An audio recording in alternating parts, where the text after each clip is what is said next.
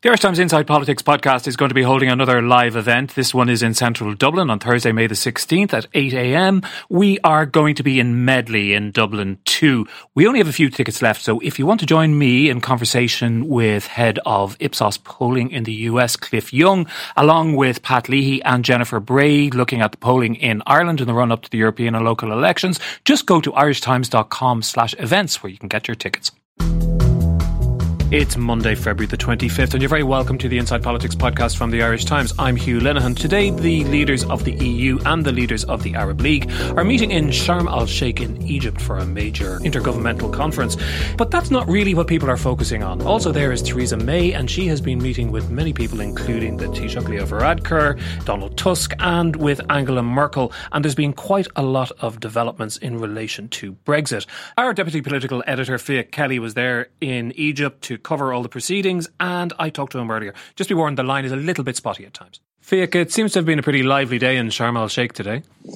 Yeah, it exceeded expectations really, Hugh, the billing for this summit. It's not an EU plenary summit, it was a summit between the EU and the League of Arab States. The pre-billing was pretty low. We were told there'd be no deal in the desert, that nothing would happen, but as it turned out, quite a bit happened today.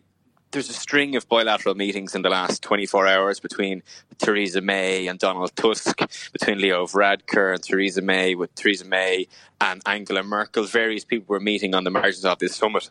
We saw the big development, I suppose, out of the summit was, in his concluding remarks, Donald Tusk said, I want to end the speculation. I did speak to Theresa May last night about an extension of the Article 50 negotiating period. He said that would be the best solution to what is a potentially catastrophic no-deal scenario. He said, Prime Minister May still believes that she can avoid this scenario by getting a deal through Parliament. Almost immediately after that, Theresa May held her press conference and she repeatedly refused to actually rule out extending Article 50. Now, she said she kept using those stock lines. A deal is within our grasp. We're going to work hard. My team are going to meet Michel Barnier's team to look for legal assurances on the backstop. It's the language you've all heard before. But she didn't rule out an extension of Article 50. And on her way here, in the plane on the way over to Sharm el-Sheikh, she said that this week's meaningful vote, which was to be the latest on her Brexit deal, would be postponed until March 12th. So a lot has happened in the last 24 hours. And by saying a deal was within our grasp, that's a significant shift from what she'd been saying up until the last 24 hours, isn't it? A deal is within our grasp means that it's something that might possibly happen, but isn't even necessarily probable. It's not necessarily as probable, and it seems that she is moving away, although they're still talking about these ideas of unilateral exit clauses and time limits, that what they're looking for is now some sort of wording, some legal assurances that the backstop will only be temporary. We all know that they want to go back to Parliament with fresh advice from the Attorney General, Geoffrey Cox, and say this isn't going to keep us trapped within the EU's economic orbit forever. Now, on the EU side, there is some degree of expectation from people in Dublin and in Brussels that not explicitly, that implicitly Theresa May in the next week or so would rule out no deal. They think that she will make some sort of statement to the Commons which will acknowledge that she will not, or she will pretty strongly hint that she will not bring the UK out of the EU without a deal on March 29th. That's what they're hoping for. That's the next stage they're watching for, because they feel she will bow to the inevitable parliamentary arithmetic in the House of Commons, which is that there is believed to be a majority against no-deal Brexit. I think that's the next step people in Brussels and Dublin are looking towards. Yes, indeed. And the reason, effectively, that she is doing this, or the main reason that she's doing this, isn't that her fear that the Cooper-Letwin amendment, the one which effectively blocks any possibility of a no-deal, will not only get passed, which would be a defeat for her, but that a substantial number of members of her own government would vote in favour of it as well, and she'd then have to fire them. Yeah, we've already seen over the weekend people like David Gauke, Amber Rudd, saying that they want to prevent a no-deal Brexit, and it's been reported that they have threatened to resign in private meetings with Theresa May to vote against a no-deal strategy. So in a way, she may be bowing to the inevitable. That is, if she follows through on this expectation. It's happened in the past that people expect Theresa May to do something. She does quite the opposite. But it would be I suppose, neutralising that threat of losing ministers if she was to say, I'm taking no deal off the table now, we're going to proceed on that basis. Now, again, it's not going to be explicit, or the expectation is that it wouldn't be explicit, but rather a hint towards it. I saw some speculation in the British media that she may say that something like she cannot defy the will of the Commons, which people would take to mean, if you vote against no deal, I'm not going to go ahead with no deal. And what's the read there, and what the implications of that move would be in the House of Commons? Will that kill the Cooper-Letwin amendment for the moment? It possibly would, but again, if it's not spelled out, there will still be people who would doubt if she's going to go through with it. Might she try and muddle through again by keeping the right of her party, the ERG, on side without giving too much to the left? There's always a degree of scepticism, but that those who are of a Remain persuasion within the cabinet and who would like to prevent no deal are not willing to take the nuclear option of resigning and doing really, I suppose, spectacular political things to bring about their goals. So that is the main, I suppose, question over that. But the Taoiseach, in his comments today, was really quite explicit, I thought. He said, I don't think we're going to have a no-deal Brexit. I think we're going to have a deal by the end of March or an extension. Now, he made those comments before Donald Tusk brought the issue of an extension onto the table quite firmly, so perhaps the Taoiseach had some knowledge of what was coming. I'm assuming he did. But what he said today was a very clear statement that he didn't believe no deal would happen, that he believed the deal with some sort of clarification would pass the Commons by March 29th, or there would be an extension. And curiously as well, I think he differed from his EU colleagues in that we heard Mark Rutte again today saying any extension to Article 50 cannot be an extension to nowhere, effectively. He said there must be some plan from the UK about what it wants an extension for.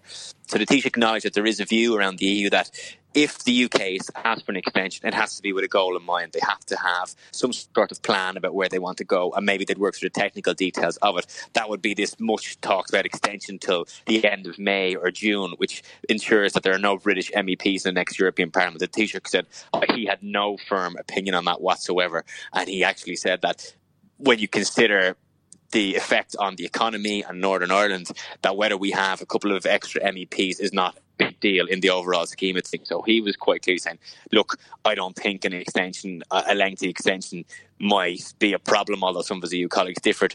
But there was this talk yesterday evening, The Guardian reported on like a 2-year extension almost.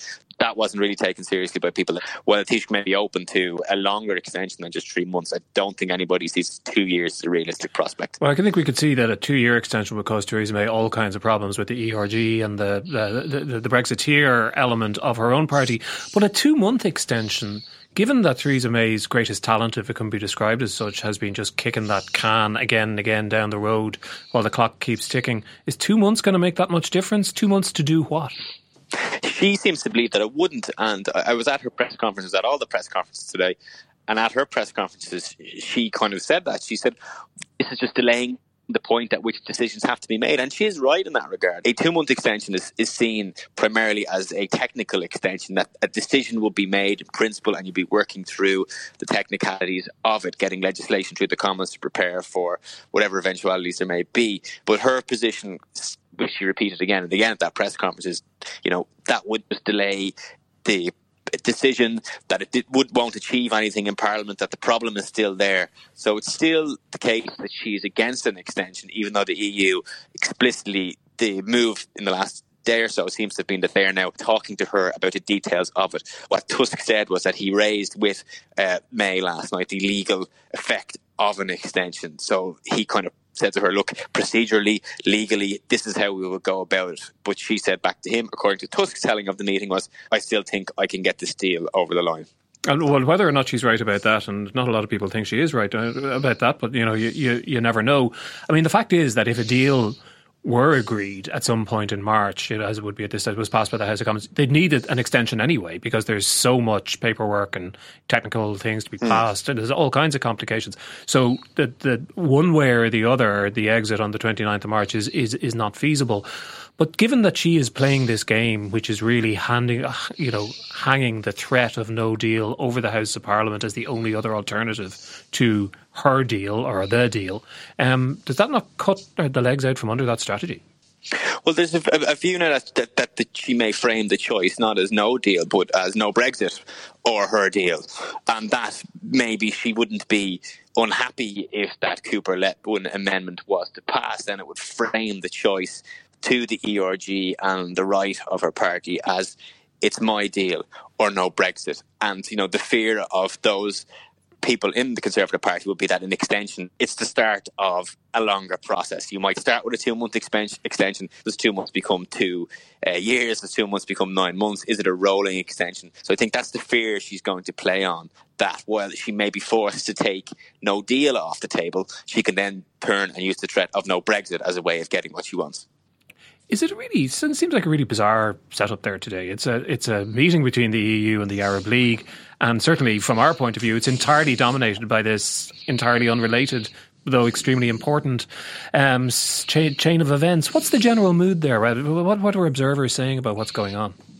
Well, it was quite striking that at the press conference with Tusk was co-hosted with President Al-Sisi of Egypt, who is the host of this summit. It was Juncker, Tusk and their hosts. And the first question was from a European journalist who effectively said, I know this is the EU-Arab summit, but I have to ask about the dominating issue, which is Brexit. Can you tell us what's going on?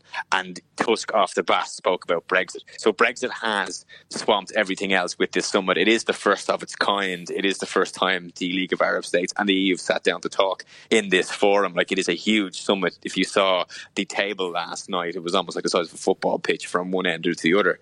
But Brexit has overshadowed everything. In a way, this is really much a pro forma summit anyway. The plenary is almost like a UN General Assembly. All leaders get up and make a speech. Leo Varadkar spoke today about the importance of human rights. He talked about our abortion referendum, our same-sex marriage referendum, and how those values, the values of choice and the values of love, are universal. So it's all very staged, apart from Brexit, which is really where the dynamic action at this summit has been happening and where all the interest is, quite frankly. Although there is something mildly ironic about anybody standing up and proclaiming the values of human rights under the current Egyptian regime. Yeah, and it was quite funny actually at the end of the press conference with Tusk and Al-Sisi. The Egyptian journalists all just broke into thunderous applause, and Tusk looked out at this saying, well, you wouldn't get that in Europe anyway, and kind of laughed to himself before he walked off stage. Every Egyptian journalist around us in the hall started applauding, and we couldn't really figure out why. I think it was like to congratulate him on the successful hosting of this. Somebody was a really bizarre event, one that we all had to pinch ourselves walking out the press conference room. I presume the Taoiseach spin doctors will be looking for similar treatment from you from now on.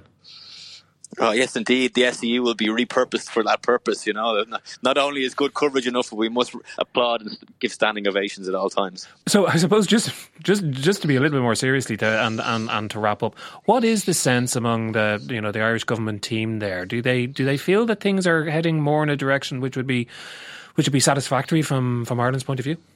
Well, I think if their expectation that no deal will be taken off the table by Theresa May in the coming days, implicitly anyway, that would be a huge relief to the government, because what you're facing then is an amended version of her deal, which they have repeated again and again and again, cannot be changed in substance. The backstop cannot be changed in substance, or a long extension to the Brexit process that was hit quite comfortably with Dublin. You would think like no deal is the nightmare scenario, and if it was heavily indicated that is going to be removed as a threat in the coming days, there would be a huge sigh of relief, I think, in government buildings. Yeah, I think the radio waves are starting to interfere with us in the desert there, so we should leave it there, Fiach. But listen, thanks very much for joining us from Sharm el-Sheikh today. All right, that lads. And that's it for this edition of Inside Politics. Thanks to our producer, Declan Conlon. Remember, you can mail me at hlinehan@irishtimes.com to tell us what you think. Please do give us a 5-star rating on whatever your podcast platform may be, because it helps to get us out to a broader audience. But until the next time, thanks very much indeed for listening.